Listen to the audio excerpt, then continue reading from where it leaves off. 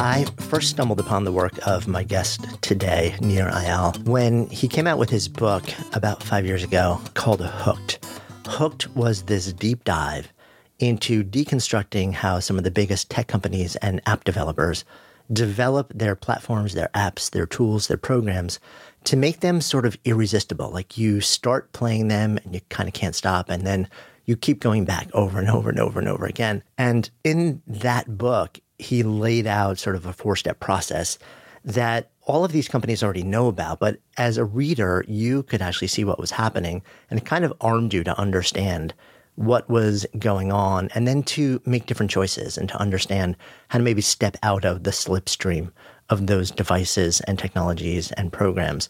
He has a new book out now called Indistractable, which in my mind is almost like the part 2 to Hooked, because it picks up where Hooked left off and says, okay, but what do we really do? Like, give me more of a detailed science-backed roadmap to actually be able to reclaim a sense of agency and intentionality and control over my life without having to completely step away from technology. Like, I want to engage with this on a daily basis, but how do I do it in a way which is conscious and constructive and intentional? And the conversation both covers a bit of his background and how he came to these explorations. And then we really deep dive into the steps that we take and deconstruct them. He does a lot of really powerful myth busting that opened my eyes too. So excited to share this conversation with you. I'm Jonathan Fields, and this is Good Life Project.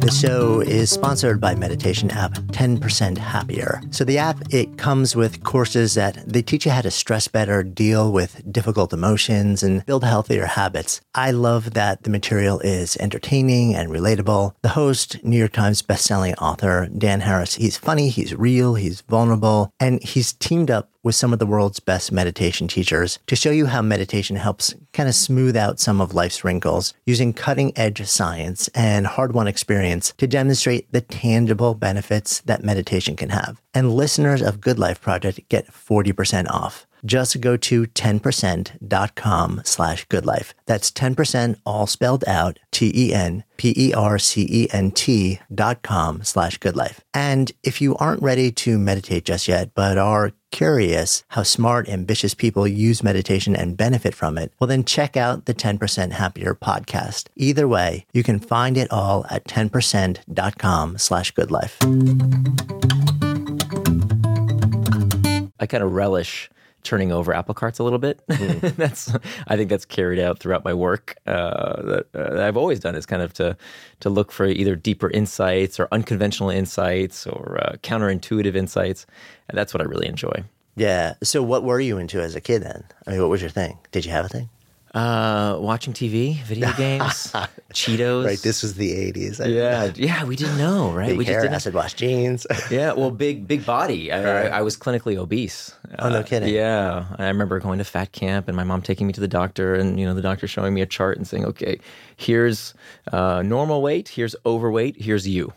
You're in the obese category." And I think that was another experience that kind of, looking back in retrospect, really shaped my view of the world, in that I remember having this feeling that food was controlling me. And it wasn't until I got control back that in retrospect I could look at that situation and analyze, what was going on in my life. And it's actually not that far of a leap from how food controlled me to what I currently research and write about how technology affects our behavior. Yeah, I mean, it's all sort of these things that our body gets wired into in various ways, and depending on who you talk to, using the word addicted to it to a certain extent. For you, when did your relationship, your understanding, and your weight start to shift? Was it earlier or was it much later in life? It was when I got interested in girls and they weren't interested in me. So in Florida, everybody has a swimming pool. We didn't have a pool. We lived in a condo complex, and there was one pool for the entire complex. And I would get together, with my friends after school or on weekends, and we would go to the pool. And I'd never take my shirt off. I would go into the pool with my shirt on because I didn't want anybody to see my rolls. And when I noticed that people were getting girlfriends and boyfriends and nobody was paying attention to me, that's when I decided I felt lonely, frankly, and I wanted to do something about it. So I started researching how to lose some weight. Yeah. So as a kid, to take that on yourself is kind of a big burden. But it's also, to do that and then to be successful at it is unusual. Well, I still struggle with my weight. It's still something that I have to think about on a daily basis. I think my natural tendency, it's funny because I write this book about distraction, and the natural reaction is, oh, you must have a lot of self-control. You must have a lot of self-discipline. No, exactly the opposite. I do not have a lot of self-discipline. That's why I need to write this book, because I wanted to look for the answers for how do I do what I say I want to do. And it took me a really long time because I went down a lot of dead ends. One of the most common mistakes I would make is I would go on these binge diets, as many people do, right? I would say, okay, 30 days, no fast food, 30 days, vinegar and cayenne pepper or whatever. And it never works. Of course it never works. This whole idea of a temporary diet doesn't work. Why would we do a temporary diet? Do we want to be healthy temporarily? No, we want to be healthy for the rest of our lives. And, so I would do these fad diets for 30 days. And then you know what happened on day 31, right? It all comes back, right? You eat in excess when you're off the diet. And it's interesting because that's exactly the advice we hear given today when it comes to our digital distractions. Yeah. Do a digital detox, right? Go on a 30-day plan. And it's wrong and it doesn't work for the exact same reasons, because it doesn't look at the real reasons why we overuse something, whether it's food or technology. I wasn't eating because I was hungry, right? I never ate because I was hungry. I ate because of what I was feeling and what I couldn't deal with inside. And that's really the source of why we overuse technology. That was kind of it wasn't obvious to me at first, but the more I dove into this field of distraction, not just technology distraction, but all distraction, this question of why don't we do what we say we're going to do? And this is a really old question, right? Socrates and Aristotle talked about it 2,500 years ago. They called it akrasia, this tendency to do things against our better interest. It's a really interesting question, right? We know what to do. We know we should eat healthfully. We know we should exercise. We know if we want to have a good relationship with our loved ones, we have to be fully present with them. We know that if we want to excel at our jobs, we have to do the work, especially the hard work. Why don't we do it? It's such an interesting question. And it turns out that at the core of all that are what we call internal triggers, these uncomfortable emotional states that we seek to escape from. And if we don't deal with those internal triggers, we use these distractions as pacifiers. Yeah. It's interesting. It's everyone's looking for more information, like the next thing, like the new thing. I need to learn something new or something bigger or something different because that's going to help me solve the problem. Right. I remember reading a couple of years ago, Derek Sivers wrote a sentence which was something like, if more information was the problem, we'd all be billionaires with six-pack abs. So true. So that's exactly the point. There is no information problem. We all know basically what to do. We know that chocolate cake is not as healthy for us as a salad. We know we should be exercising, right? All this stuff. It's not a knowledge issue. That's right. And so I didn't see, I only write books that I look for and can't find. Yeah. So I read everything else on this topic. And didn't find the answer I was looking for because so many books tell you what to do. They don't tell you how to not do the things you know you shouldn't do. Yeah. And so that's really what I wanted to write about. Yeah, I want to jump back into that in a lot more detail. Yeah. Let's fill in a little bit more of your story, and then we'll sort of circle. We'll work our way back there. You end up in Emory University. What did you actually study? I studied political science, econ, and journalism. Because you wanted to, or because it's funny? I was poli-sci also, and that was. Most people I knew who ended up there were just like, I can't figure anything out, so I'm going to be poli-sci. No, I did a gap year between high school and college. Okay. I was the second class of AmeriCorps, which is a domestic Peace Corps. Yeah. So this was 1996, and Clinton had signed this into law, this domestic Peace Corps.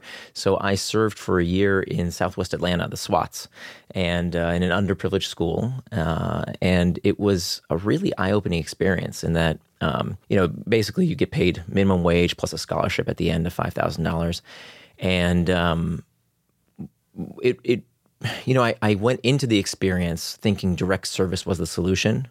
Kind of if I can get in there, I can fix things. And by the end of the experience, I was surprised that there were systemic problems that I didn't appreciate. And I think because of that awareness, that's why I got interested in poli-sci and econ. Got it. Because it's not that simple. And with many of our problems in life, we tend to want the simple solutions. We want the simple story. This is called a proximal cause, right, as opposed to the root cause of the problem. And so I remember going to college. One, I was really invigorated, right? So that I hadn't realized how fortunate I was, how I'd won this, genetic lottery of growing up as a heterosexual white male in a family that could send me to college, and then taking that year off and doing direct service and seeing what it's like to live on minimum wage and seeing the lives of the kids I worked with. I mean, some of them literally, this was in a pretty rough part of Atlanta, dirt floors. Like literally, I would go to their homes and they'd have dirt floors in the United States of America, if you can believe it. And so I felt a real responsibility to kind of do something with this opportunity of going to college. I'm so glad I went, because I'm sure had I not had that gap year, I would have just said, okay, this is more school. It's just a continuation of high school, as opposed to when I landed, first week of school, I took it very seriously, and I wanted to figure out, like, how can I systemically change some of our problems in the world? Yeah, I mean, it's such a powerful shift in the mindset that you bring to the whole college experience, right? Because you go there with a sense of purpose, right? Rather than a sense of, I'll figure it out along the way, which is what most of us end up doing. Right. So you get out of Emory, though, and you end up in BCG, right, doing consulting work. Yeah.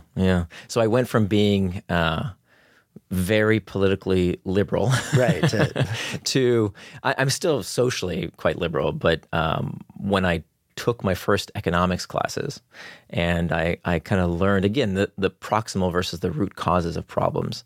I became to me, of course, everybody says they're a realist, but I think I got a more realistic view of how many times good intentions go awry.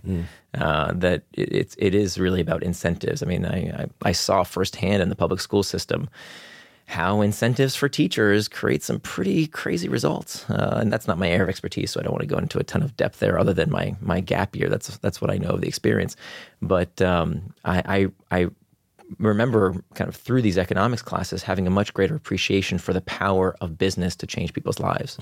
That when people are empowered to start companies, to build products, to help their customers through the profit motive, through the incentive of the profit motive, we have more choice, we have technological innovation. And so that became, I think, my vehicle for seeking to change the world through better products and services that serve more people. Of course, capitalism isn't perfect by any stretch of the imagination.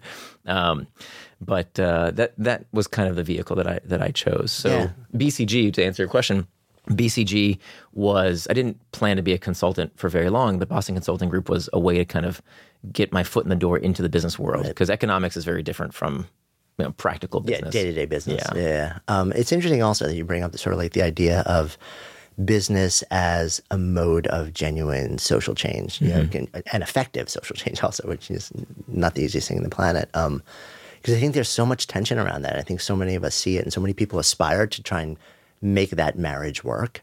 And sometimes they do, sometimes they don't. Sometimes they do with like really noble intention, and they go in and realize, oh, wait, I actually didn't really understand the problem on the level that I thought I did, and I'm potentially even causing more harm. That's right. Without intention at all. But it's been interesting to see sort of like that dance and the awakenings and the learnings over the last probably decade or so, as a lot more people are wading into this sort of for-purpose business space. Yeah. I think that we also need to realize that innovation and social change through business doesn't promise that everything will be smooth sailing. I don't know where we get this notion that if we have problems associated with a system, that we throw the system out. We do what's called stumbling through. Technological progress is always a process of stumbling through. Sophocles said 2,500 years ago that nothing vast enters the life of mortals without a curse. So whenever you have a huge technological change, you are going to have problems. And so what do? You continue to innovate. You fix the problems of the last generation of technology with the next generation of technology. That's how it works. Yeah. There's a certain amount of sort of continued grace that has to be woven into the process. Right. you go from there then into your own business, renewable energy. Yeah, I started out in the solar energy business. So this was when we were, this was 2003. The United States was going into the second Iraq war. I had a pretty good hunch that fuel prices would increase, as they always did with wars in the Middle East. And I had an opportunity to go into the solar energy business back when, I saw this opportunity that I had learned, or I was able to identify because of my experience at BCG. I learned about this idea of economies of scale. And I basically had an opportunity to create a professional solar energy installation and distribution company, kind of like Solar City, what Solar City does today. Now it's part of Tesla. But this was way before Solar City got started. And our timing was really good. And I started the business with my wife, and we kind of did the sales and marketing and distribution with folks who were already on Long Island. We did it right here in Long Island. And we sold the company a few years later and kind of got on our feet financially from that. Yeah. And then you end up back in school. So I applied to one business school. I applied to Stanford.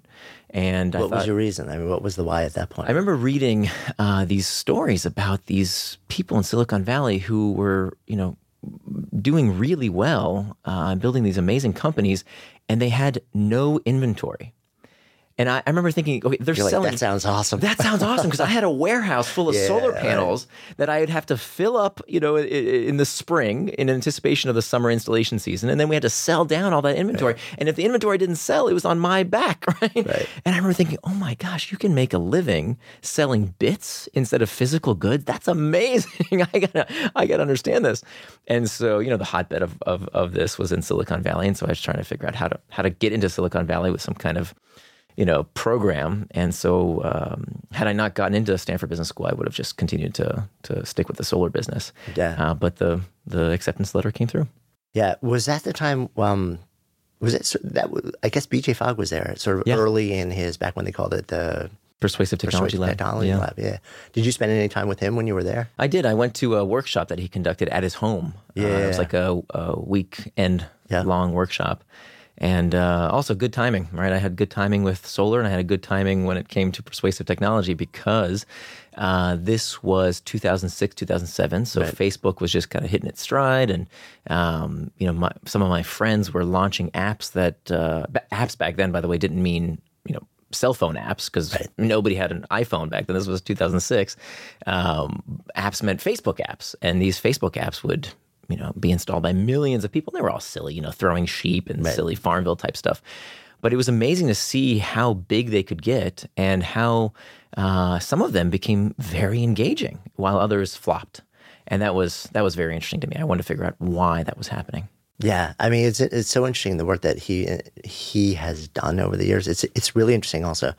For those who don't know, BJ Fogg ran this lab which really deconstructed sort of behavioral design, especially in the relationship with technology. And many of the developers of some of the most addictive and broadly used apps out there on the planet now actually were students of his at one point, went through his class. So you come out of that, and what's your intention leaving there? So I started a business with some classmates and my wife as well. We started our second company together, and that was in the gaming and advertising space. So we were putting virtual goods, which at the time, and we raised several $1 million from Kleiner Perkins and a few other investors, and they kind of thought we were crazy. Like we for those who didn't invest, virtual goods, what are you talking about, right? You're selling nothing in cyberspace, and people are paying you money for like these little icon thingies. I don't understand. Of course, today it's a multi-billion-dollar industry, but back then it was nascent, and so there wasn't really much to prove in terms of a market size. But we ran that company for a few years. We sold that company, and but in the course of starting that company, I saw the intersection of gaming and advertising, these two industries that are highly dependent on changing people's behaviors, right? Advertisers don't spend all that money for their health. They do it because it persuades people. And game companies design interactive experiences to progress you through a game. And so I had this front row seat to see how products were designed, along with the work of BJ Fogg that I was exposed to there. And when the last company wrapped up, I had a hypothesis that as the interface shrinks, as we went from desktop, big screens on the desktop, to smaller screens on the laptop, to mobile devices, to wearable devices like the Apple Watch and now auditory devices like the Amazon Alexa, as the screen shrank and eventually disappeared, habits would become more important. That as a company, if you're not on the first screen of someone's phone, if you're not top of mind, if you're not a habit, you might as well not even exist, right? Because they're going to forget about you and they're not going to use your product or service. So I said, okay, this is going to be really important. Habits are going to matter to product design, to business in general. It's a huge competitive advantage. Where's the book on how to build habit-forming products? And I couldn't find it. And so I started researching this. I spent a lot of time in the Stanford library and talking to experts, and I had access to a lot of these people who were making these products and services and talking to them. And I started blogging about it, just for my own edification. As I was learning, I started blogging about it. And then I got an email from a professor of mine, Baba Shiv at Stanford, who is a very highly regarded neuroscientist and teaches at the business school. And he said, "Look, I really like your model. I really like your stuff. Let's teach a class together." And so he was very gracious and kind of allowed me to design the curriculum for our first class. And that led into teaching for many years at Stanford at the business school and then later at the design school. And what I taught in that class became Hooked, became my first book. And that was my first exposure to you, actually, was I found Hooked. What did that come out, 2011? 2014. So I actually self-published 2013, but the professionally published edition was 2014. Yeah, and I found that book, and the book basically lays out sort of like the 4 key elements to a sort of like a product which has habitual use built into it, where you start using it and you kind of keep going deeper and deeper and deeper, and it literally becomes a part of who you are and your identity and your daily life, and it's kind of like an automated thing. And I read that book, and I had this split reaction to it. One, I'm like, this is freaking brilliant. Like, now I can see how all of these things are working. I can potentially defend myself against it. Also, you can unplug from the matrix and see what's going on. And then on the other hand, and I'm also thinking as somebody who's an entrepreneur who's always making stuff, like this is really, like, now I can sort of like deconstruct and construct and diagnose different things, especially if I want to create offerings that are in some way constructive for people's lives that I would love to see turn into habits. And then the other side of my brain is saying, but this is also a roadmap for people and businesses who are looking to create products and offerings that are similarly habit forming that may not be constructive in people's lives. And I'm sure you're a thoughtful guy that you grappled with that on some levels. You were sort of like figuring out, how do I bring this public in a way which is actually beneficial, circling all the way back to your time in AmeriCorps and like this underlying drive to actually do well in the world. Right. So you really hit on the 2 reasons why I wrote the book. The first reason was to help democratize these techniques that, people reading Hooked are not the social media networks. They're not the gaming companies. They have known these techniques for decades. What I wanted to do was to democratize these techniques so people could use them to build all sorts of healthy habits. So, in the 5 years since Hooked was published, I've received thousands of emails from people, companies like Fitbod that builds an exercise habit in the gym for folks. Products like, there's education products that are used by millions of children these days that use the Hook model. Products to help people save money, to exercise more, to eat healthfully. I mean, in the 5-year edition that's coming out in the fall, I talk about all these products and how they've used the Hook model. And that's the problem with business today is by and large, not that products suck you in the way that Facebook and Twitter might. The real problem for most businesses out there is that their products just suck. That's the real problem, right? Nobody's getting addicted to SaaS software. They're forced to use SaaS software that's awful, that they don't want to use. And so my idea was, what if we could democratize these techniques to build healthy habits in users' lives? That's really what Hooked is for. Now, the other reason I wrote Hooked was, I wanted to expose people to see how these products are built and hope that you could do something about it if you didn't like these habits. I wrote a section in the book called The Morality of Manipulation. Of course, I've been thinking about the ethics of this for a very, very long time, which is a guide to help you use these techniques effectively in a very moral way to build healthy habits in users' lives.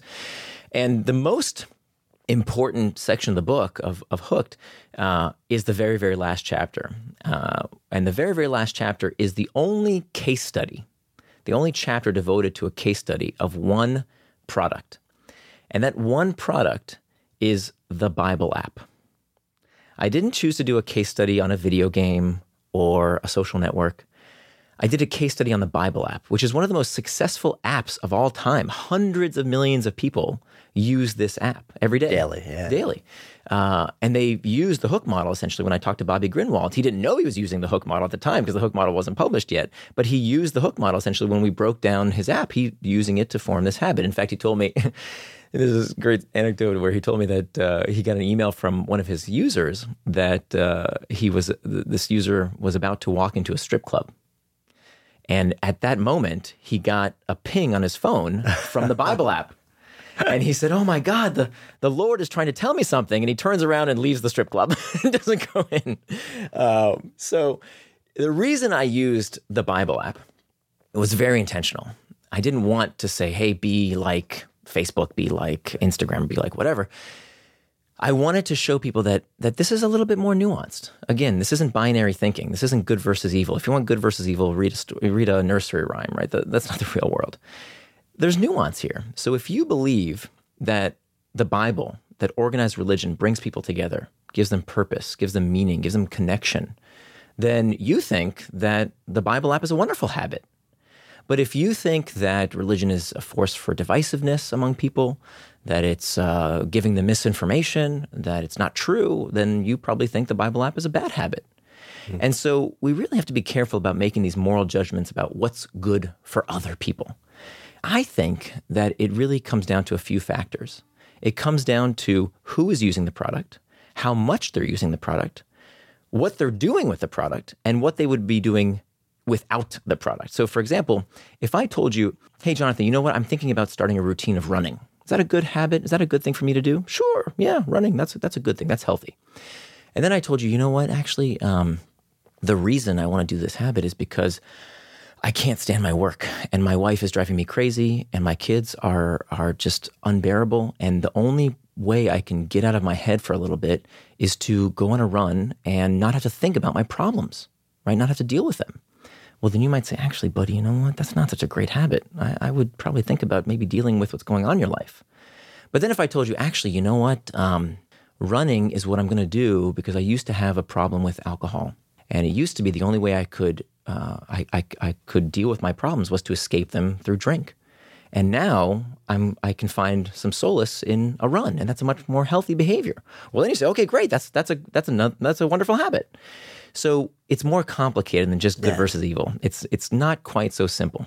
Yeah, for sure. I mean, it's kind of the Buddhist lens on it, right? Nothing is either innately good or bad. It's like it's the context that makes it so. Right.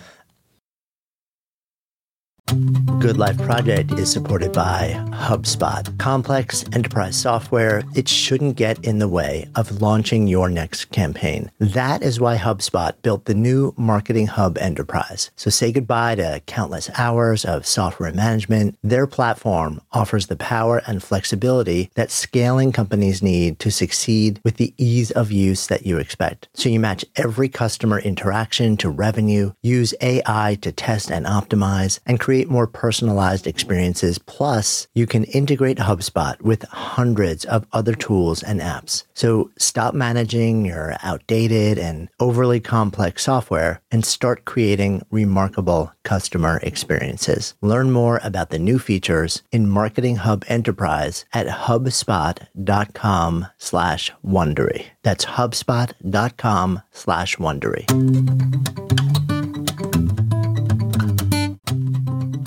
Having run my own ventures, worked with a lot of others, I have seen how hard and sometimes time-consuming hiring can be. Multiple job sites, stacks of resumes, a confusing review process. But today, hiring can be easy, and you only have to go to one place to get it done. ZipRecruiter.com/good. So with powerful matching technology, ZipRecruiter scans thousands of resumes to find people with the right experience and invites them to apply to your job. And as the applications come in, ZipRecruiter analyzes each one and spotlights the top candidates so you never miss a match. ZipRecruiter is actually so effective that 4 out of 5 employers who post on ZipRecruiter get a quality candidate through the site within the first day. And right now, our listeners, that would be you, can try ZipRecruiter for free at this exclusive exclusive web address, ZipRecruiter.com/good. That's ZipRecruiter.com/GOOD. ZipRecruiter.com/good. ZipRecruiter, the smartest way to hire. And by the way, you can always just click the link in the show notes too.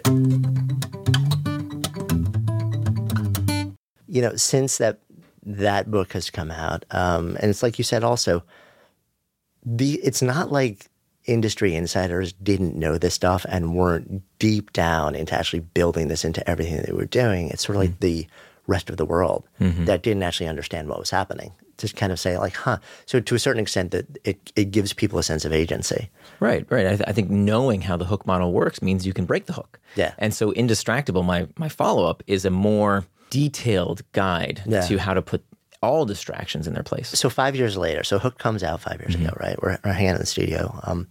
And now this new book, Indistractable, comes out. And like you said, this is kind of the logical. This is building on the idea and sort of saying, okay, so we're going to really map out this next exploration of how to take control. Why did you end up writing this, and why now? Yeah. So the tipping point to start exploring this occurred shortly after I published Hooked. And I was sitting with my daughter. We had this afternoon together. She's an only child, and we had this beautiful afternoon together. And one of the things we were doing together was reading through a book of activities that daddies and daughters could do together. And, you could make a paper airplane or, all these different activities in the book. And one of the activities was to ask each other this question. If you could have any superpower, what superpower would you want? And I wish I could tell you what my daughter said, but I can't. Because in that moment when she was answering this question, I was on my phone. I was ignoring her, and I was dealing with some stupid email or something on social media. And she got the message that I was sending that my phone was more important than she was. And the next thing I knew, I looked up and she'd left the room. She went to go play with a toy outside instead of playing with her dad. And I remember thinking, this is messed up. There's something wrong here. And to be totally honest with you, Jonathan, if I told you that was the only time it happened, I'd be lying. It happened quite a bit. It happened not only in my relationships, it happened at work. I'd sit down and write, and I'd constantly get distracted. I couldn't do the work I wanted to do. I was neglecting my health. I wasn't working out. I wasn't taking care of myself. And so I kept getting distracted. And so that's where I kind of, when I chewed on this, and this bothered me for quite a while, especially because, look, I know as an insider, I wrote the book Hooked. I know how these things worked. And so I figured I really need to figure out how to deconstruct this stuff. How do I understand how to put it in its place? And that's when I started exploring solutions to this problem. And it's such a fascinating problem, right? We talked about it earlier, but we know what to do. Why don't we do it, right? I know that it's wrong to ignore my daughter when we have time together. I know that I should do the work I plan for myself to do, and yet I get distracted Googling or going on Slack or checking email. Why don't I do the things I say I'm going to do? And so that's when I started to dive into this whole topic. And this was 5 years ago. And my first step was, I don't write a book unless I can't find a book that's already been written about this. And so I read everything on this topic. And every other book on this basically said the problem is the distraction. So I bought every book I could possibly find, and they said it's technology's fault. Technology is melting your brain. So I said, okay, let me take their advice. So I went on Alibaba, and I bought myself a $12 flip phone that had no internet connection, no apps. All it did was send and receive calls and text messages. I went on eBay and I bought myself a word processor that they don't even make anymore, but has no internet connection. All you can do is type on it. And I said, great, I got rid of the technology, problem solved. And I'd sit down to write, and then I'd look behind me on the bookcase, and I'd say, oh, there's that book I've been meaning to read. And, my desk is kind of messy here. Let me just organize my desk for a minute. Or the trash needs to be taken out. And I would constantly distract myself again and again without the technology. So clearly it wasn't technology's fault, let alone the fact that I need this stuff, right? Most of us don't have the luxury of some college professor that says, oh, just stop using it. No, our livelihoods depend on this stuff. So I needed to find a better way. And so that's when I said, okay, I want an answer for myself first and foremost. How do I get this superpower of doing what it is I say I'm going to do? How do I live with personal integrity? I would never dream of lying to someone else. Why do I lie to myself all the time? And so that's really what this process was about. How do we do what we say we're going to do? Yeah. I mean, it's interesting also to make that distinction between it's technology doing this to me versus no, actually, it's me doing this to me. The technology is just the sort of like the device that I'm pointing to as the reason why. But it's also disconcerting because it means that we have to stand in the center of responsibility and potentially blame and also action taking. And you know, and like you mentioned, it's really complicated. It's not like you have an addiction to a substance where, you can, if you go through a program and you can get yourself off of it, you can live the rest of your life never doing it and be completely fine. With technology, it is so woven and in many ways so beneficial. It gives so much good to the way we live our lives. And very often it's necessary to the way we do our work and earn our livings. We can't just completely cut it out and go on for the rest of our lives unless we want to kind of become hermetic to a certain extent. So it's, the idea of completely eliminating it from your life and that'll be okay, it just doesn't work anyway. No, it's exactly what we talked about earlier with those binge diets. Yeah. Right? 30 days of digital detox is no more effective than 30 days of no fast food. We have to deal with the root causes. Technology is the proximate cause. It's not the root cause. And I think so that's a big theme of my work is always look for the root causes, not the proximate causes. Because when we blame the proximate cause, it limits our understanding and it doesn't fix the problem. And we see that this is so prevalent today in our society that we want an easy scapegoat to blame. It's technology that's hijacking my brain. This term addiction, oh my God, everything is addictive these days. We're all addicted. No, that is not true. An addiction is a pathology. That is not what most of us experience with technology. Now, why do people keep using this term? Why do people love saying that technology is addictive? Because when you have an addiction, you have a pusher, you have a dealer. Somebody's doing it to you. Whereas if we call it what it really is, overuse, that requires now, wait a minute, that's something I can do something about. Now, little asterisks here, big asterisks actually. Some people do get addicted, for sure. Some people get addicted to all sorts of things, right? Many people drink alcohol. We're not all alcoholics. We gamble. We're not all problem gamblers. Many people who have sex are not sex addicts. So lots of things can be addictive to some people, but not to most people. I used to say that Ian Bogost had this quote that I would repeat a lot, saying that technology is the cigarette of the century. It's not true. It's not true because cigarettes have nicotine in them, right? So when we smoke, we ingest nicotine, and that affects our prefrontal cortex in a way that creates this chemical dependency, apparently. What technology is much more like is not like cigarettes. It is much more like cannabis. Cannabis, we know, has nothing chemically addictive about it. And it's ironic, by the way, in an age when we are deregulating cannabis, that people are calling to regulate technology. There is nothing addictive about cannabis, right? Addiction experts will tell you there is no nicotine in cannabis. THC is not chemically addictive in the same way nicotine would be. And yet, 9% of people who use cannabis have a cannabis use disorder. How can that be? How can it be that a substance that is not addictive addicts people? Because the lesson here is that any analgesic is potentially addictive to someone. Anything that solves pain, anything that solves pain that is used by a sufficient number of people will addict someone. So when we have a product like Facebook that's used by 2.5 billion people, of course, some people are going to get addicted to it. And those people require our assistance, right? I've been writing about this for the past 4 years. Companies need a use and abuse policy. This is the one type of legislation when it comes to this domain that I do think we need to regulate, that if companies are not willing to reach out and help those addicts, they need to be regulated to do so. But for the vast majority of us, it is not an addiction. It is not. It is overuse. And one of the worst things we can do is to convince ourselves that it's hijacking our brain, that it's addictive, that it's doing it to us. Why? Because this creates this phenomenon of learned helplessness. We stop trying to do something about it because the algorithms are doing it to us, because these big bad tech companies are doing it to us. And that is so pernicious. That is so unhelpful. We do have the power to do something about it. We just don't know how, or we haven't tried. Yeah. I mean, it's interesting that you sort of frame it up that way. When I think about addiction, a lot of the conversation that I've had around addiction and, if it's in the same sentence with technology is sort of split into, okay, so there's chemical addiction and then there's behavioral addiction. Mm-hmm. Say somebody is a smoker or they use drugs.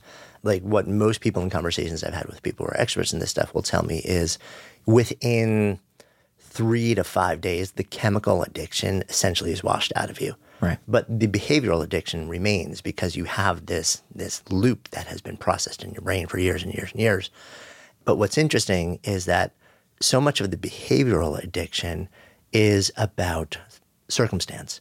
It's context related, so this is why we saw when, there were people who were in war where they were around a lot of opiates, and a lot of our soldiers were users when they were there, but they came back and almost none of them, they all just stopped, and the research, was like, well, the chemical addiction ended pretty quickly, but it was the fact that it was just all over the place then. They didn't have to actively create their own behavioral changes or circumstantial changes. When they came back here, it just wasn't around anymore. Mm-hmm. Well, and you're citing from the Vietnam veteran study, right? Where it was a huge number. I think it was a third of Vietnam veterans were using and addicted regularly. And it's more than just the availability. It was actually the circumstance of why they were using. If you are in the hell of war that was the Vietnam conflict, taking orders from incompetent generals, seeing death all around you, the only logical thing to do would be to get out of your head. Right. Just right. I would have used heroin if I was in the Vietnam War fighting. But what happened when they came home and they had supportive families, they had communities, they weren't in the hell of war, they didn't need the escape anymore. And so one of the models I want to perpetuate out there that I want people to know about is this idea that addiction is a confluence of three things. It's never just about the product. We love to think it's just the product. We love to think, this Nancy Reagan notion of just say no, that if you just don't do drugs, that's all we need to do. Everybody just needs to say no. We know that's BS. We know that doesn't work. And it doesn't work because it's never just about the product. Nobody steps on a heroin needle and becomes a heroin addict. It doesn't work that way. Meanwhile, millions of people receive highly addictive substances. For example, fentanyl. Fentanyl, this is one of the most addictive substances we know of on the face of the earth. Millions of women receive fentanyl when they deliver a baby via C-section. Tiny percentage ever become addicted. 1% ever become addicted. Why? It's a highly addictive substance. Because it's never just about the product. It's a confluence of the product, the person, and their pain. So one, of course, the product plays a role. The second component is the person. Does the person have a predilection for addiction? When I was doing this research, I talked to many experts who work with children who have a so-called gaming disorder or a gaming addiction or a computer addiction.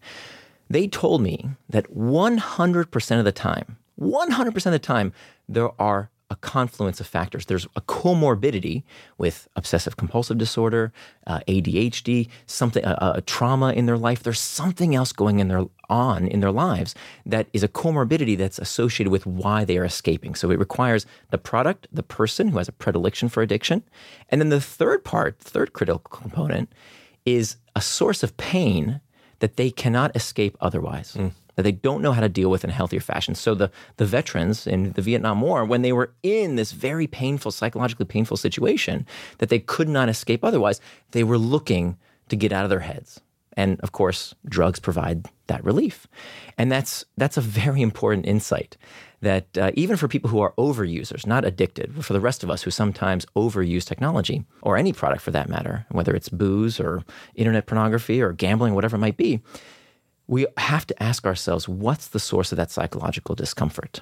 What are we looking to pacify and satiate? What feeling are we looking to escape in this unhealthy manner? And then what we do about it, we can do either one of two things. We can either fix the source of the discomfort, right? Get out of that hellscape of war that's causing you the discomfort. But, in real life, we can't always do that. We can't always fix the source of the problem. Many times we can, but not always. So the second answer is to learn techniques to cope with that discomfort. And so I talk about in many ways that we can actually all learn to deal with that discomfort in a healthier manner. But that's the most important first step, is to understand why we are seeking escape from this discomfort. Yeah, and I think as uncomfortable as it is for so many people to stop pointing at a thing as the source of everything, as all the source of their demise, to say, okay, so sure, it may play a role, but there's more going on here, and I have more ability to step in and exert control and change the outcome and change my experience. than I thought that I had. And then the thing is, you have to accept responsibility to actually take action. Which people hate. Right. Because then you're like, but now it's on me. Maybe I'll just live with it. Yeah, exactly. And that's where I want to call bullshit a bit. Yeah, right? Completely agree. Because no doubt in this day and age that it's easier than ever to get distracted. If you are looking to get distracted, it's right there in your pocket. Easier than ever. And they will take advantage of you. Absolutely. These companies know how to make you click and what makes you tick better than you understand yourself. And so if you are not armed with these techniques, if you don't know how to put this stuff in its place, they're going to get you. They're going to get you. They're going to get your kids. They're going to get your colleagues, unless we know how to become indistractable. The good news is it's actually not that hard, right? There's just 4 steps to it, and anyone can do it. Yeah. Can we walk through sort of like a high-level exploration of those things, those 4 things? Yeah. So the 4 steps to becoming indistractable, I'll go through them super quick, and then we can dive into the areas that you think are particularly interesting. The first step is to master our internal triggers, which we talked about the most so far. The next step is to make time for traction. The third step is to hack back external triggers. And the fourth step is to prevent distraction with pacts. So let me back up and kind of paint this picture in the listener's mind for this model, that this idea that helps inform the strategy behind how we manage distraction, not so much the tactics, right? Tactics are what we do. Strategy is why we do it. So if I can get across the strategy, whether people buy the book or not, I don't care. What I want people to understand is this strategy, this framework that they can make up their own tactics that work for them. So here's the strategy. Before we can talk about why we do things we don't want to do, right? Why do we get distracted? Let's start with what the definition of distraction actually is. What are we talking about when we use this word distraction? The opposite of distraction is not focus. The opposite of distraction is traction, right? Traction and distraction actually come from the same Latin root, trahare, which means to pull, and both words end in action, action, right? Distraction and traction both end in action, reminding us these are things we do, not things that happen to us, things that we do, actions we take. So if you can think of a big plus mark, and on the horizontal axis, you have to the right an arrow pointing towards traction, things we want to do, actions that we do with intent. The opposite of traction is distraction, any action we take that moves us away from what we want to do. Now, this is really important because what this model says is that anything that you want to do with your time, anything that you do with intent, anything that is consistent with your values is traction. Do it. If you enjoy playing video games, do it. If you want to meditate, do it. If you want to take a long walk and think of nothing, do it. It's all traction if you do it on your schedule, not on somebody else's. And so it frees us from this ridiculous moral high ground that people take that says, oh, watching football is somehow okay for 4 hours, but playing Minecraft or Candy Crush, that's not okay. That's somehow melting your brain. That's ridiculous. They're both pastimes. So whatever it is you want to do with your time is up to you as long as it's consistent with your values. It's also pretty pernicious, actually, when we think about it. This is what I see a lot with business professionals. They'll say, I wanted to do that big project today. I have to finish my slides, or I have to do this bit of research. It's really hard, heavy lifting. But I needed to check my email. So I emailed for 3 hours. Well, email, if that's not what you plan to do, is also just as much of a distraction, right? It feels worky, but this is what we call pseudo work. It feels like that's what you're supposed to do. It feels like traction, but it's not. Distraction tricked you, because unless you planned to do that activity, it is also just as much of a distraction. So that's the horizontal axis, right? Traction, distraction. Okay. Now we got the vertical axis. And the vertical axis, I want you to think of 2 arrows pointing to the center of where these lines intersect, okay? And these represent the 2 things that drive all of our behavior, the triggers. External triggers and internal triggers. So external triggers are the pings, the dings, the rings, all of these things in our environment that give us some piece of information for what to do next, right? So if a phone rings, that's an external trigger that prompts you to either traction or distraction. If you were waiting for that phone call and that was what you wanted to do, well, great, it's moving you towards traction.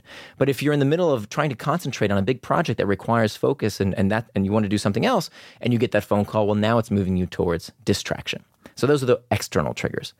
The most important is that first step, the internal triggers. So it turns out one of the revelations that I had writing this book was that I subscribed to, I think, what most people think is the nature of motivation. The nature of motivation, according to Freud, was the pursuit of pleasure and the avoidance of pain, right? Freud's pleasure principle. Turns out it's not true. That psychologically speaking, neurologically speaking, it's not about the pursuit of pleasure and the avoidance of pain. It's actually pain all the way down. That all human behavior is motivated by a desire to escape discomfort. All human behavior.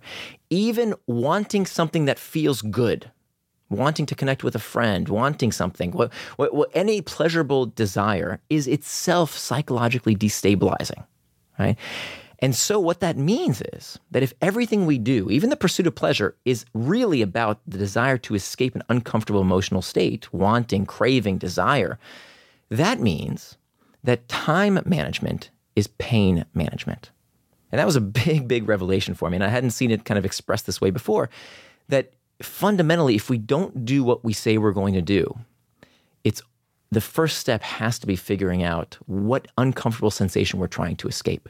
And so I give techniques from acceptance and commitment therapy. It's not I hate these self-help books that say, well, it worked for me, right? Take cold showers because that's what worked for me.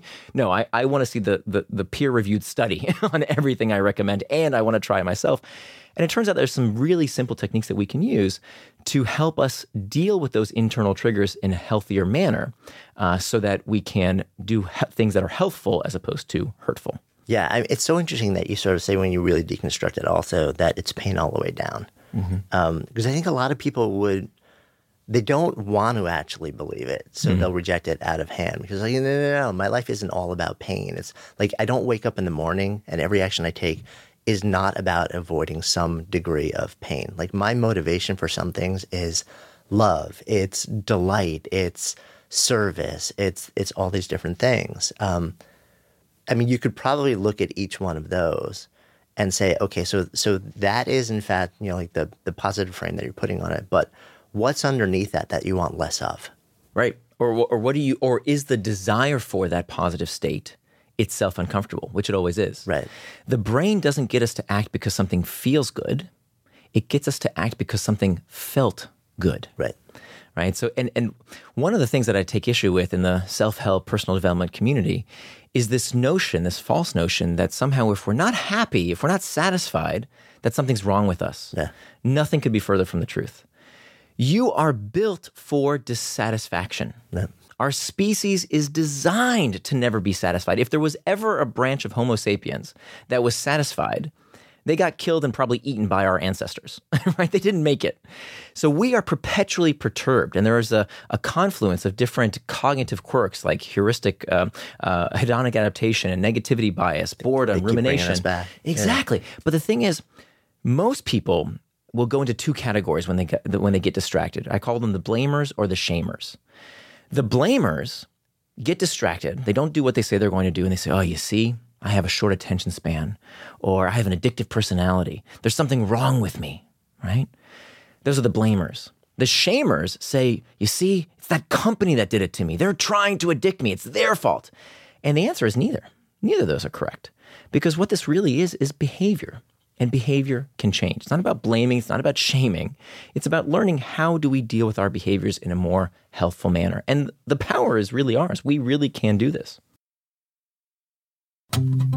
So I have launched a bunch of my own companies. I've helped probably hundreds of others grow businesses. And one thing I've noticed is that it's so important to have systems that grow with you and talk to each other and make sure you're not wasting all your time bouncing from programs to platforms to apps, because who needs all that complexity and those potential points of failure? That is why I love being able to share solutions like NetSuite by Oracle. It's a business management software that handles every aspect of your business in an easy-to-use cloud platform that gives you the visibility and control that you need to grow. So with NetSuite, you save time and money and unneeded headaches by managing sales, finance, and accounting, orders, and HR instantly right from your desktop or phone. That is why NetSuite is the world's #1 cloud business system. So there's no need to be an inefficient mess, not with NetSuite. And right now, NetSuite is offering you valuable insights with a free guide, 7 key strategies to grow your profits at netsuite.com/goodlife. That's netsuite.com/goodlife to download your free guide, 7 key strategies to grow your profits. netsuite.com/goodlife, or just click the link in the show notes. One of the other things that you talked about, so we've been focusing a lot on the internal triggers and we focused a bit on the external stuff. You mentioned this thing, 2 other things, hackbacks and pacts. Mm-hmm. Tell me a bit more about these, because I think these are really fascinating also. Yeah. So the first step is manage internal triggers. The second step is make time for traction. The third step is to hack back the external triggers. So hacking back external triggers is about removing all of these things in our environment that prompt us towards distraction as opposed to traction. Not only, the obvious culprits like our phones and our laptops, which, by the way, I can show you how to fix and make them indistractable in less than an hour, right? Very, very quickly, I can teach you exactly how to make those things indistractable. And by the way, big bad Mark Zuckerberg can't do anything once you've turned off those notification settings. 2/3 of people with a smartphone never change their notification settings. Really? I don't want to hear about your phone becoming distracted if you haven't taken a few minutes to change your notification settings. That was the first thing I do with mine. I was like, I have nothing that comes through. Exactly. And so there's all kinds of other things we can do. Like, for example, do not disturb while driving. Well, this comes standard on iOS. You can use do not disturb while driving so that you can customize that message. So if you called me, for example, when we're having a conversation, I don't want to be interrupted. It'll say, I'm indistractable right now. If this is urgent, text me the word urgent. So if that, God forbid, something is really, really happening and it needs my attention, okay, that will come through now. Right. But 9 times out of 10, it's not urgent. It can wait a little longer. So there's all kinds of things we can do to hack back our technology. What many people don't consider, however, we like to beat up on technology, but distractions are all around us, right? If you set out to work on something and your kid comes in and interrupts you, well, that's also a distraction. If a colleague comes by, one of the most common forms of distraction is the open floor plan office. Constant source of distraction that people have to operate under. So I found this beautiful anecdote that really illustrates this point. There was, let me back up. If I were to ask you, what's the 3rd leading cause of death in the United States of America? I'll give you the first 2. Number 1 is heart disease. Number 2 is cancer. What's the 3rd leading cause of death, would you think? My mind goes to accidents or something like that. Yeah, maybe accidents or Alzheimer's or stroke. Yeah. Not even close. If it was a disease, the 3rd leading cause of death would be prescription mistakes. Huh. People in hospitals receiving the wrong medication or the wrong dosage of medication from a healthcare practitioner. 200,000 Americans are harmed every single year because of prescription mistakes. Turns out this is a 100% preventable problem. Most hospitals in America just say, well, that's a fact of life. What are we going to do? Until a brave group of nurses at UCSF actually decided to take on this challenge. And they wanted to figure out, why were all these prescription mistakes occurring? Again, this is not something that the patient messes up. This is healthcare practitioners messing up. And they found that the source of all of these errors that were killing people and harming a lot of people was distraction. Turns out that what was happening is when a nurse practitioner was dosing out medication, somebody would interrupt her. A colleague, a doctor, a patient would interrupt her or him, and they would get distracted and their work would degrade. Now, what's interesting here is the nurses didn't realize that this was happening. So the mistakes weren't evident until much later. Right. And this is exactly what happens to us knowledge workers. We think our work is fine, right? But we don't realize how much better our work could be if we were not interrupted all day long. And so what was the solution? So this group of nurses came up with a solution that reduced the number of prescription mistakes by 88%. 88% reduction in prescription mistakes occurred, not with some multi-million-dollar app or technology. What they did, they had the nurse practitioners wear bright plastic vests. And these vests said on them, medication round or dosing rounds in progress. And they told their colleagues, don't interrupt me right now. I'm doing something that requires me to not be distracted. And so they had remarkable results. And so what can we learn from this? As knowledge workers, what can we glean from this? So inside every copy of Indistractable, there is a cardstock, one sheet of cardstock with this bright red print on it that you tear out of the book, you fold into thirds, and you put it on your monitor. And on your monitor, it says, so that everybody can see it, every colleague can see, I'm indistractable, please come back later. So it sends that message. You say, oh, okay, I can put on headphones and that'll, not really, because people don't know if you're listening to this podcast right now, right? We want to send a very clear message that, nope, this is the time that I cannot be distracted. Now, I'm not saying you should do this all day, but if you want to do your best work, you have to carve out time in your day to do that focused work, right? Our output as knowledge workers is novel solutions to hard problems. That's what we do for a living. And the fact is we can't do it unless we make time for focused work. If we don't make ourselves that time, if we don't hack back those external triggers, both the digital kind as well as the kinds in our physical environments, we'll constantly be interrupted and we won't do our best work. Yeah, and you build on top of that, right?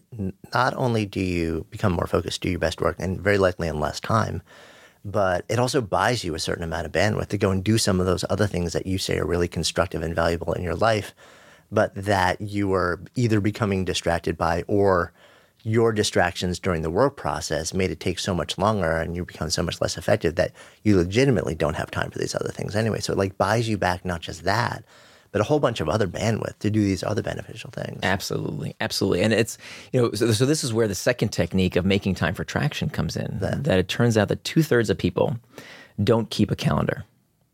And even the third that do keep a calendar, most of them don't keep it, let me say, correctly. And the idea here is that we have no right to call something a distraction unless we know what it distracted us from. So I talk about this friend of mine who I talk about in the book, where she came to me and she said, you wrote this book, Hooked, and now I'm completely distracted. I can't get anything done. Twitter and Facebook and my boss, and I'm constantly on Slack channels. It's all your fault. And I said, wow, I'm really sorry. Can you tell me what you got distracted from today? What is it that you wanted to do that you didn't accomplish? Show me your calendar. And she takes out her phone, kind of sheepishly hands it to me. And, I can see in her calendar app, it's completely blank. There's nothing on her calendar. Maybe like a dentist appointment was there or something. So we have to plan our time, because in this day and age, if you don't plan your day, someone else will.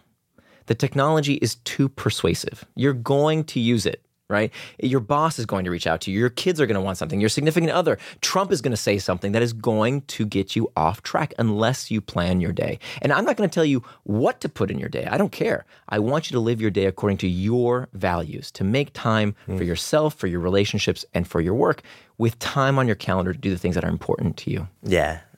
It lets you reclaim a sense of intentionality. That last thing, pacts. Pacts, yeah. So this is the fourth and final step. Okay. Some people have heard of this technique. It's a very old technique, and they use it in the wrong order, and it backfires. So before I describe what it is exactly, I want to emphasize that you have to use this technique last. It is only effective after you've done the other three, right? If you do this first, it will backfire. You have to first master the internal triggers, make time for traction, and hack back the external triggers. Pacts are all about pre-commitment. So one mantra that I like to repeat is that the antidote for impulsiveness is forethought. The antidote for impulsiveness is forethought. If you are lifting the chocolate cake to your mouth, it's too late, right? Too late. If you are sleeping next to your cell phone and you find yourself picking it up every morning to check Instagram, too late. You lost. You have to plan ahead. So pre-commitments, the first documented use of a pre-commitment device was way back with Ulysses in the Odyssey, written by Homer 2,500 years ago. So Ulysses is this Greek hero. He's sailing his ship home, and along his path, he needs to pass the island of the Sirens. And the Sirens are these mythical creatures that sing this magical song, and anybody who hears the song crashes their ship onto the island of the Sirens, where they die. So Ulysses knows this is coming, and he decides to the antidote to impulsiveness is forethought. He decides to do something to prevent himself from getting distracted. He tells his crew to put beeswax in their ears and to tie him to the mast of the ship. And he tells them, no matter what I do, no matter what I say, don't let me go. And they abide. And you know what? They sail right past the island of the Sirens, safely returning home.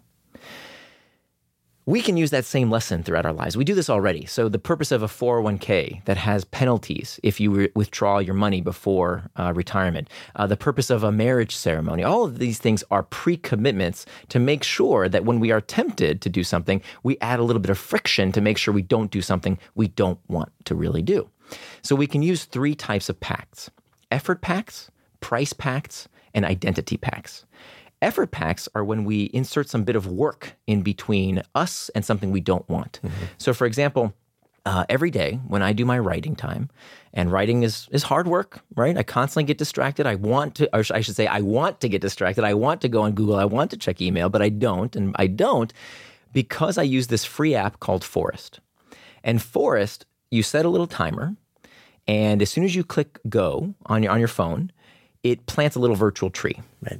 And if you pick up the phone and do anything with it, the little virtual tree dies. It's a stupid virtual tree. Who cares, right? But it's enough of a bit of effort there that reminds me, nope, I made a pact with myself. That's not what I want to do. Another example. So in my home, we've been talking now for a while. I can get a little vulnerable here. I can tell you a personal story. I've been married for 20 years or almost 20 years. And a few years ago, our sex life was really suffering because every night we were going to bed, and instead of being intimate, I was fondling the iPad and she was caressing the computer or the phone or something. And night after night, this would happen. We weren't getting enough sleep and we weren't having any time to be intimate together. So I went to the hardware store and I got a $5 outlet timer. And this outlet timer plugs into the wall, and whatever you plug into that outlet timer will turn off at any time of day or night that you set. So what did I plug into that outlet timer? My router. So every night at 10 p.m., my internet shuts off. Again, a bit of effort. If I really wanted to go turn it back on, of course I could. But it's a bit of effort to keep me from doing something I don't want to do. So that's an effort pact. A price pact involves some kind of cost to doing something you don't want to do. So there's different ways you can do that as well we can go into. But my favorite of the 3 pacts is the identity pact.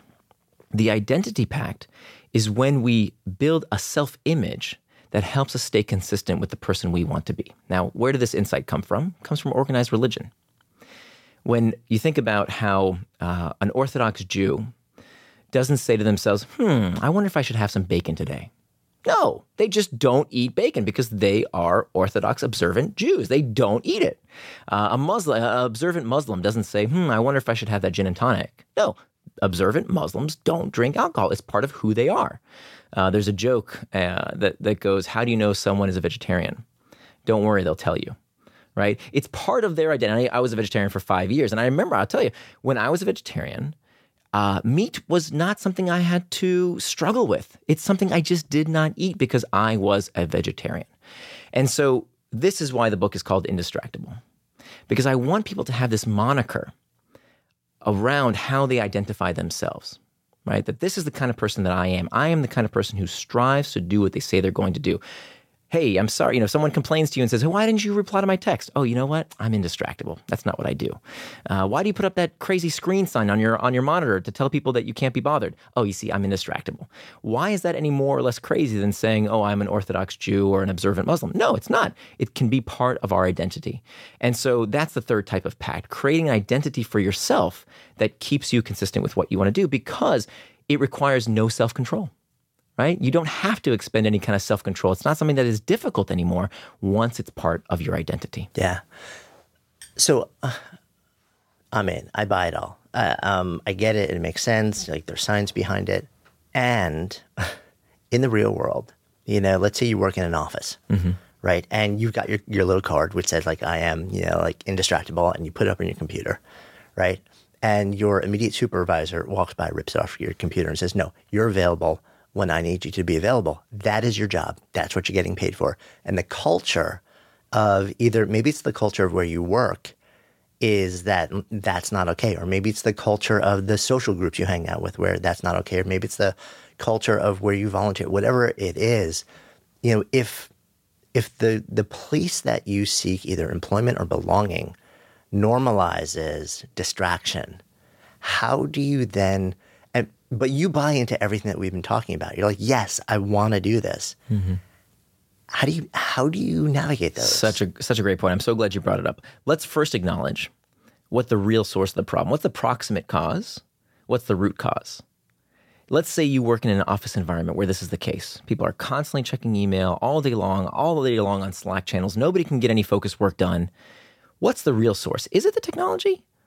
Or is it that boss that doesn't let you get any time for focused work, that won't leave you alone? It's the culture, right? Exactly. It's the individuals and the culture. It's the culture. That's exactly right. So there's an entire section in the book. It's probably my favorite section in the book that's titled Distraction in the Workplace is a Symptom of Cultural Dysfunction. So let's first acknowledge that we need to let technology off the hook here. It ain't Slack doing it to you. It's your goddamn boss.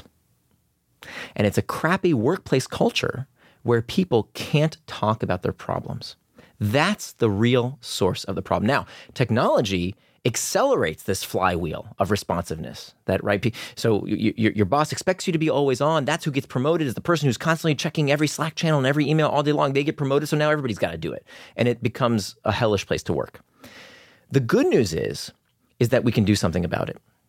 It's not easy necessarily. Some circumstances, extreme circumstances, you know what, you're just not in the right office culture. Sometimes, by the way, if you're okay with this, right, if you want to be an investment banker, you probably need to know what you're getting into. You're going to be working a lot of hours. That's just the way that industry works, right? If you're allergic to pollen, you probably shouldn't be a forest ranger. So you should know what you're getting into. But what I advise is if there's a misalignment of expectations, right? So the way knowledge work is paid is I'm going to give you money, I'm going to give you a salary, and there's an expectation of how much time you give me back, right? Correlated with some kind of output to your work product. If there is a lie there, you thought you were going to work 40 hours a week, but now you're expected to work 50, 60 hours a week and always be on call nights and weekends, there was a fib here. There was a fraud that occurred that you didn't expect to be always available to that degree. And if that's the case, the solution is not get rid of the technology. That's stupid. That's not going to happen. The solution is a conversation. And so it turns out that organizations that have a good relationship with technology and do not get constantly distracted. It's not the companies you would think of. You would think, hey, if technology is correlated with all this distraction, well, then the companies that use technology the most should be the ones that are the most distracted, right? Take a look at Slack, for example. It's a case study in the book. Slack makes this group chat product. If anybody should be constantly distracted, it should be the people at Slack. They use Slack more than anybody else, right? That's not the case. Because at Slack headquarters, by the way, if you go to Slack headquarters, at 6 o'clock, the office is empty. All weekend long, nobody is using Slack. Because if you go to Slack headquarters, you will see a big sign in big pink neon that says, work hard and go home. It's part of the company culture. Right. And so what we see is 3 traits at companies that have a culture where distraction is not a problem. The 3 traits are: they give people psychological safety, meaning that people feel they can talk about their problems without fear of retribution. 2, they make a regular space for people to talk about these problems with psychological safety, with point 1. And 3, leadership exemplifies what it means to be indistractable. And without those 3 criteria, you get crappy culture that leads to employee churn, a high employee turnover. It actually has been correlated with symptoms of depression and anxiety disorder. Literally, our work is making us crazy. But the point here is it's about the culture. And thankfully, the culture can change. Yeah, it's amazing. As you're talking, I had this flashback. Years ago, I was doing some short-term consulting for a company, and there was an all-hands meeting, and all leadership and senior leadership were called into this meeting by the CEO, who showed up a half an hour late. When he walked in the door, his head was down. He never looked up from his device. He didn't say hello to anybody. He bounced his way over to a seat, sat at his table with his head down and his just on his thing for another 15 minutes. 45 minutes later, he got up in front of the group and talked about how morale was at an all-time low, productivity was all-time low, the turnover was 5 times the industry rate, and we need to make some big, abrupt changes now to make things better, to right this ship. And I'm thinking to myself, wow. Crazy, right?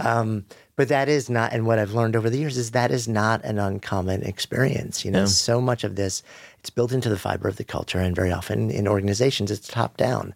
Very true. And it's, if you are not at that top level where you do have a lot of control, then sometimes there are really tough decisions that you have to make within an organization about, can you make change? Can you not make change? And how genuinely constructive or destructive is the nature of this culture, not just to your productivity, but to your ability to flourish as a human being. So true. I mean, the studies are remarkable. We know that there is a confluence of two factors that are not only correlated, but have actually shown a causal relationship with depression and anxiety at work. These studies were conducted by Stansfield and Candy. They find that the confluence of work environments where people have high expectations coupled with low control, these are the type of work environments that literally lead to depression and anxiety disorder. And we've all been in them. Right? We've all seen burnout factories, yeah. Exactly. Where you have super high expectations and there's nothing that you can do to get in control of that situation. And so what do people do? Why does this lead to depression and anxiety disorder?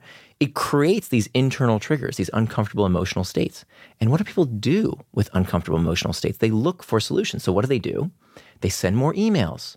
They call more meetings in a desperate attempt to feel control over their circumstances. And the problem gets worse and worse and worse.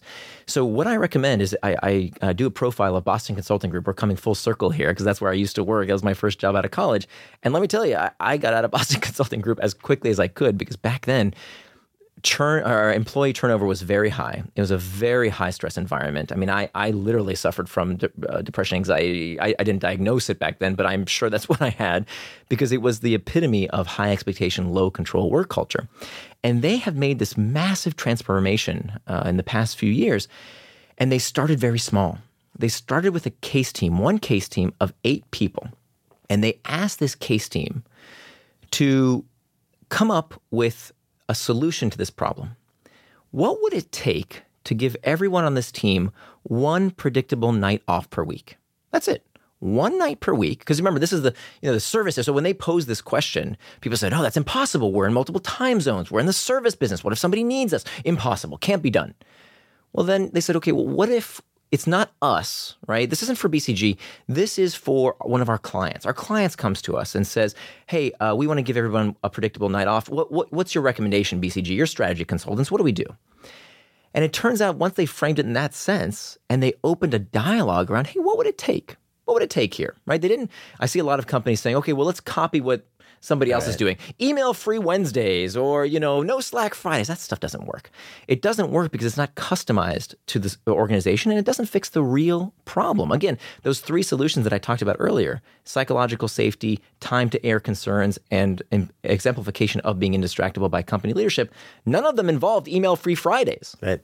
It's about airing your concerns. It's about having an environment where people can say without fear of retribution, hey, you know what, boss? This isn't working for me. Right? I don't like the fact that I can't go to my kid's basketball game without fear that I'm going to be needed back at the office. And if you can't have that conversation, here's the amazing part. Once BCG implemented what they now call PTO, predictable time off, they have these small groups that talk about the problem. And when they talk about the problem, guess what happened?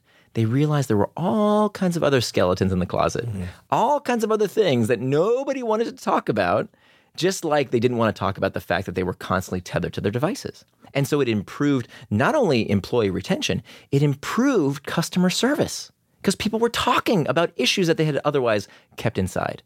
And so that's the real source of the problem is these companies that don't have a culture where people can air their concerns. The good news is that you can start very small. Case team of 8 people, now it's something that's done throughout the organization. Yeah, that's amazing and inspiring, and it's and hope giving to a certain extent.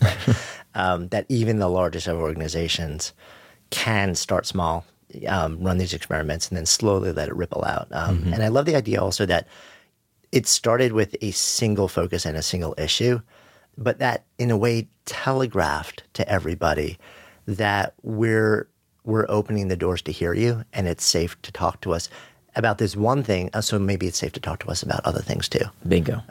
Yeah. Slack does this in a really interesting way. So, Slack uses Slack a lot, this group chat service. And they actually have all of these Slack channels about everything within the company. There's a Slack channel for Star Wars fans and a Slack channel for people who want to get lunch and all kinds of different Slack channels. One of the Slack channels is called Beef Tweets. And it's a channel to talk about gripes about the company. What's interesting is, so that's we talked about those 3 criteria: psychological safety, a forum to talk about your problems, and an exemplification of being indistractable by leadership. So it turns out that, at BCG, they have these meetings. Okay, we're all going to get together in a room and talk. At BCG, they do it at Slack, they do it over Slack. And so that's the forum. And they do something really interesting. They actually use emoji to solve this problem. So management will look at this channel of, different gripes about the company. I don't like this, I don't like that, whatever it might be. And they'll use the eyes emoji to let people know, like Stuart Butterfield, the CEO, will come in and say, yep, I saw that. A point taken. So acknowledging it, exactly. And what does that do? So we talked about how high expectations, low control are these terrible workplace cultures. What does that do to your sense of agency and control when all of a sudden the CEO saw what you said and acknowledged it and is doing something about it? Well, your sense of agency and control now rises. Yeah. And so that's part of creating this healthier work culture. Yeah, I love that. I have a friend who runs a business, and they use Slack also. And he created a Slack channel called Hand Slap, which was for his employees to call him when he's off mission or doing something intentional or distracted or doing something that's, they perceive as not being in line with the ethos and the culture of like what they're about and the mission of the business. And he's like, I want to know, like, I'm going to give you an actual channel to just tell me, like this is a virtual hand slap. Like, hey, we need to talk. So, the final thing and we've kind of talked about it, but I think it's really relevant, especially to a lot of our listeners, is the idea of the way that we model behavior, for people who are either leaders of communities, leaders of organizations, or parents. So many people look to us to understand how to behave in the world. And especially as parents, like we're both parents of kids. We can say all we want about the way to behave, the way to feel good about what we're doing in the world. But, like, kids look to us as they just look at what we do. Have you looked at this? And this is really coming full circle, right? Because when we started out, you said a lot of the impetus for actually going deep into this work was you sitting with your daughter and just being tuned out, when the only thing she wanted was you to be there with her. And that, of course, transmits to her that that's the appropriate way to behave as a person in the world. Right. So when we come full circle, you're like, okay, so how do we effectively model this for kids? How do we bring this into the way that we parent? Yeah. Are there any shifts that you or deeper insights? Absolutely. So this is an area where believing and stopping with just the proximal cause is really dangerous. Yeah, the proximal cause being, you see, this is what's happening to our kids. This is what's happening to our kids. It's technology's fault because that's what's changed. And just as when I was with my daughter, looking at my iPhone, when we were playing, we had playtime together. It wasn't the iPhone's fault. There was stuff going on inside me that I had to deal with. That's why I was distracted. There were emotions that I didn't know how to deal with in a constructive way. That was what was really going on. And you're absolutely right. It's ridiculous. Kids can smell hypocrisy from a mile away. And so if you're saying, get off Fortnite while you're checking email, they don't listen to you. And I feel so passionately about this area when it comes to kids because, again, if we don't get to the root cause of the problem, we are not only ignoring the real problem, we're actually doing real harm. So let me explain why. So first of all, let's give some historical context here. That parents have had a whole laundry list of reasons why their kids act in weird ways. We always have, right? So one of the rock and roll, yeah, exactly, rock and roll and heavy metal and the radio and television and video games, the comic book. Oh my God, I was reading the transcripts for the 1950s Senate hearing around comic books.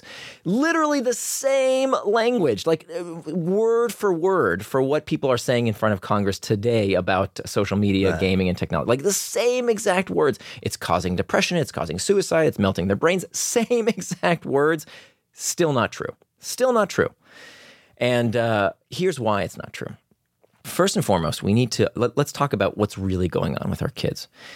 We do see a rise in suicide rates among teens in this country. But here's what nobody tells you about that statistic. Remember we talked about earlier when it comes to tech use, the issue is never black and white. That we have to think about who is using, what they're doing when they're using, how much they're using, and what they would do as an alternative. So when it comes to this rise of suicide among kids, which by the way is not at an all-time high, it's at a high since about 2006, 2007. It was much higher in the 1990s. We don't know why. It turns out that almost all of that rise in teen suicide doesn't come from cities. It comes from rural areas. It comes from Trump country. And we don't know why. There is something going on in the heartland of this country, in the rural areas of this country, that is a cancer. We don't know what's going on exactly. But if the hypothesis is the tech is leading kids to suicide, well, then it should be happening everywhere kids are using tech, right? It should be happening in urban areas, which, by the way, have higher penetration rates of cell phones and social media than rural areas. It should be happening in other countries. And yet it turns out this is a homegrown American problem. Teenage suicide rates are not rising in any other OECD country. In Japan, they're falling. In Nordic countries, they're falling. Or they're staying stable in all other OECD countries. Right. And technology is still through the roof in those. Of course. They've been using social media and Facebook and the technology just as much. So that doesn't make sense. We should also acknowledge, by the way, that if we're going to blame technology for these problems, and I think this is correlation, but people love finding causation, well, then why aren't we looking at all the other statistics? You know, what's also happened since 2008, since the adoption of the iPhone, is that all the bad stuff that kids used to do is way, way down. Truancy, incarceration, murder, drug use, pregnancy, all of these things are at record lows. This was the generation of the super predator. There are prisons empty because juveniles didn't commit the crimes they were supposed to commit. So I would argue if you were going to invent a device to keep kids off the streets, off the roads, right, preventing driving fatalities, and safely at home, you would invent these technologies. So we also need to, that's that fourth point around what would they be doing as an alternative. Yeah. My daughter had this list of 100 best movies you should watch. And one of the movies was American Graffiti. Have you seen this movie? It's like from 1970 something, right? Classic. Right. It's Richard Dreyfuss, and it's about like good old days, right? They based Happy Days, the television series, on this movie. Right. And I thought, okay, this would be the good old days, the 1950s, when kids were innocent and had good fun. It's horrible. It's about how kids used to drag race and, drink and drive and all these terrible things that kids used to do, which are all at record lows. It is statistically the safest time in history to be a child today. And so if we're going to blame technology for all these things, we should probably also look at some of the potential good aspects. Now, let's get into the weeds here a little bit. Just because I think pretty conclusively we can say that technology is not causing these problems doesn't mean we shouldn't find ways to help our kids manage the use of the technology. Because the real problem is not that it's melting your brain. There has been zero studies that show that 2 hours or less of extracurricular screen time has any negative effects on our kids. It's only when you get into the extreme use, 5-6 hours a day, that's when you start seeing small negative correlations with well-being. The real cost, the real harm done, is the opportunity cost. It's what you could do instead. And we explained this to my daughter starting at a very, very young age. Some of her first words were iPad time, iPad time. She constantly wanted to use the iPad. And so we could talk to her in this way of saying, look, there's nothing wrong with these things, but it comes at the cost of being with your friends, being with us, going outside, right? All of those things are the price of spending a lot of time on your iPad watching a video or playing an app. As long as it was age appropriate, of course, we have to monitor. And so we gave her the keys. We said, how much time is good for you to spend watching Netflix, for example, these age-appropriate shows? And she said 45 minutes, right? Well, she actually said 2 episodes in her mind. And so that calculates out to 45 minutes. Great. So now she has the responsibility. Now she's 11 years old. She has the responsibility to monitor her own time. So I do advocate for helping kids monitor overuse. But here's the real heart of the issue. We talked a lot about proximal causes versus root causes. We need to ask ourselves why those kids who are overusing do so.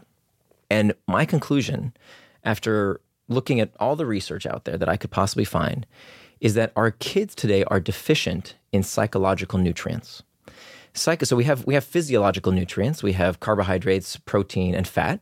And it turns out there are 3 psychological nutrients. Now, I didn't make this up. This is 40-year-old research from Deci and Ryan called self-determination theory. And Deci and Ryan say that these three pillars of self-determination theory, this is the most widely studied theory of human motivation out there, that all of us need a sense of competency, autonomy, and relatedness. These three things are critical to everyone's psychological well-being, especially our kids. But when we look at the world our kids inhabit today, they have a deficiency in these three psychological nutrients. So the needs displacement hypothesis says that when you don't get these psychological nutrients met in the real world, you look for them in the virtual world. Yeah. So competency, for example.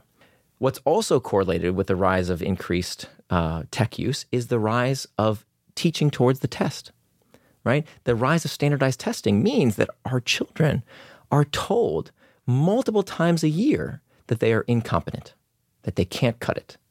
And so when we test the hell out of them, I mean, kids today in public schools are tested constantly with these standardized tests. Third, fourth grade. Yeah. Exactly. And so for some kids, that's fine. For a minority of kids, they do well, they're fine. But a lot of kids get the message, you are not competent. And they need it. It's a psychological nutrient. So where do they go? The gaming companies are very happy. Fortnite comes along and says, hey, guess what? In this virtual world, you are God. Good. Yeah. You are super competent. That's so interesting. So that's where they go. That's the proxy for competence. Exactly. Let's take the next one, autonomy.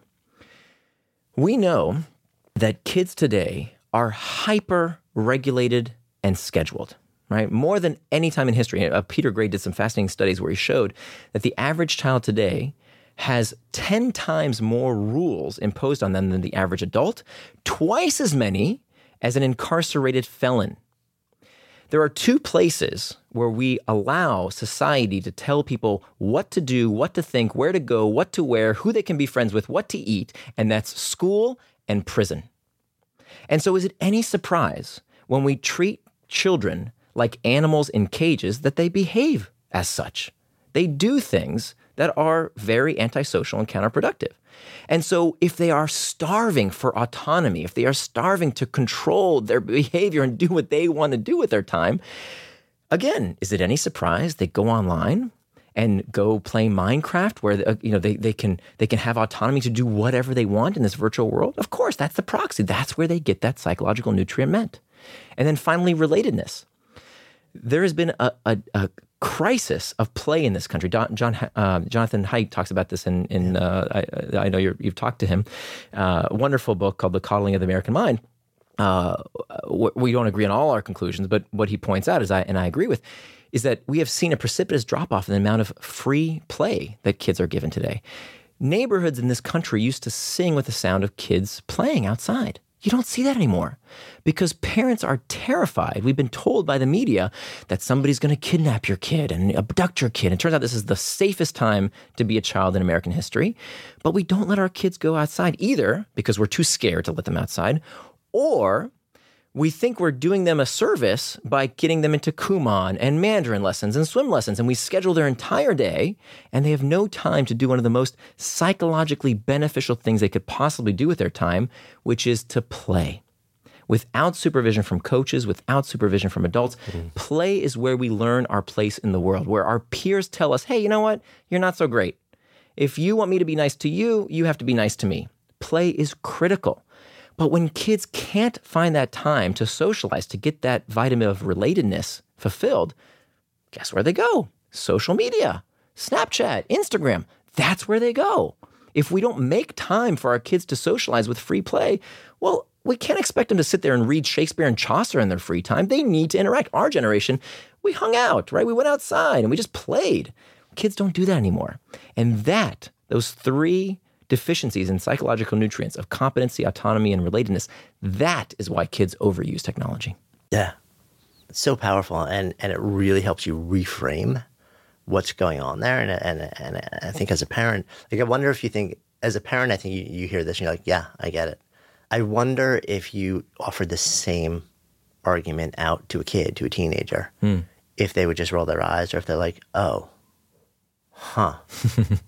this is actually causing me harm, and maybe I would make different choices now that I kind of understand what's really going on here. Yeah, we have to think about what it's displacing. I think that's super important. Frankly, like, who am I to give advice to a single parent, right, who would much rather have their kid at home playing Fortnite than on the streets, right? So again, it's not so simple. Right. I do think there are some hard and fast rules. For example, what the hell are parents doing giving their kids access to social media before age 13? I don't get that.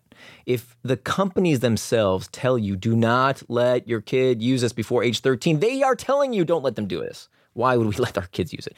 So I don't think kids need a smartphone before age 13. Give them a flip phone, give them a GPS watch. They don't need apps and all that stuff before age 13. They definitely don't need to be on social media before age 13, maybe not until college.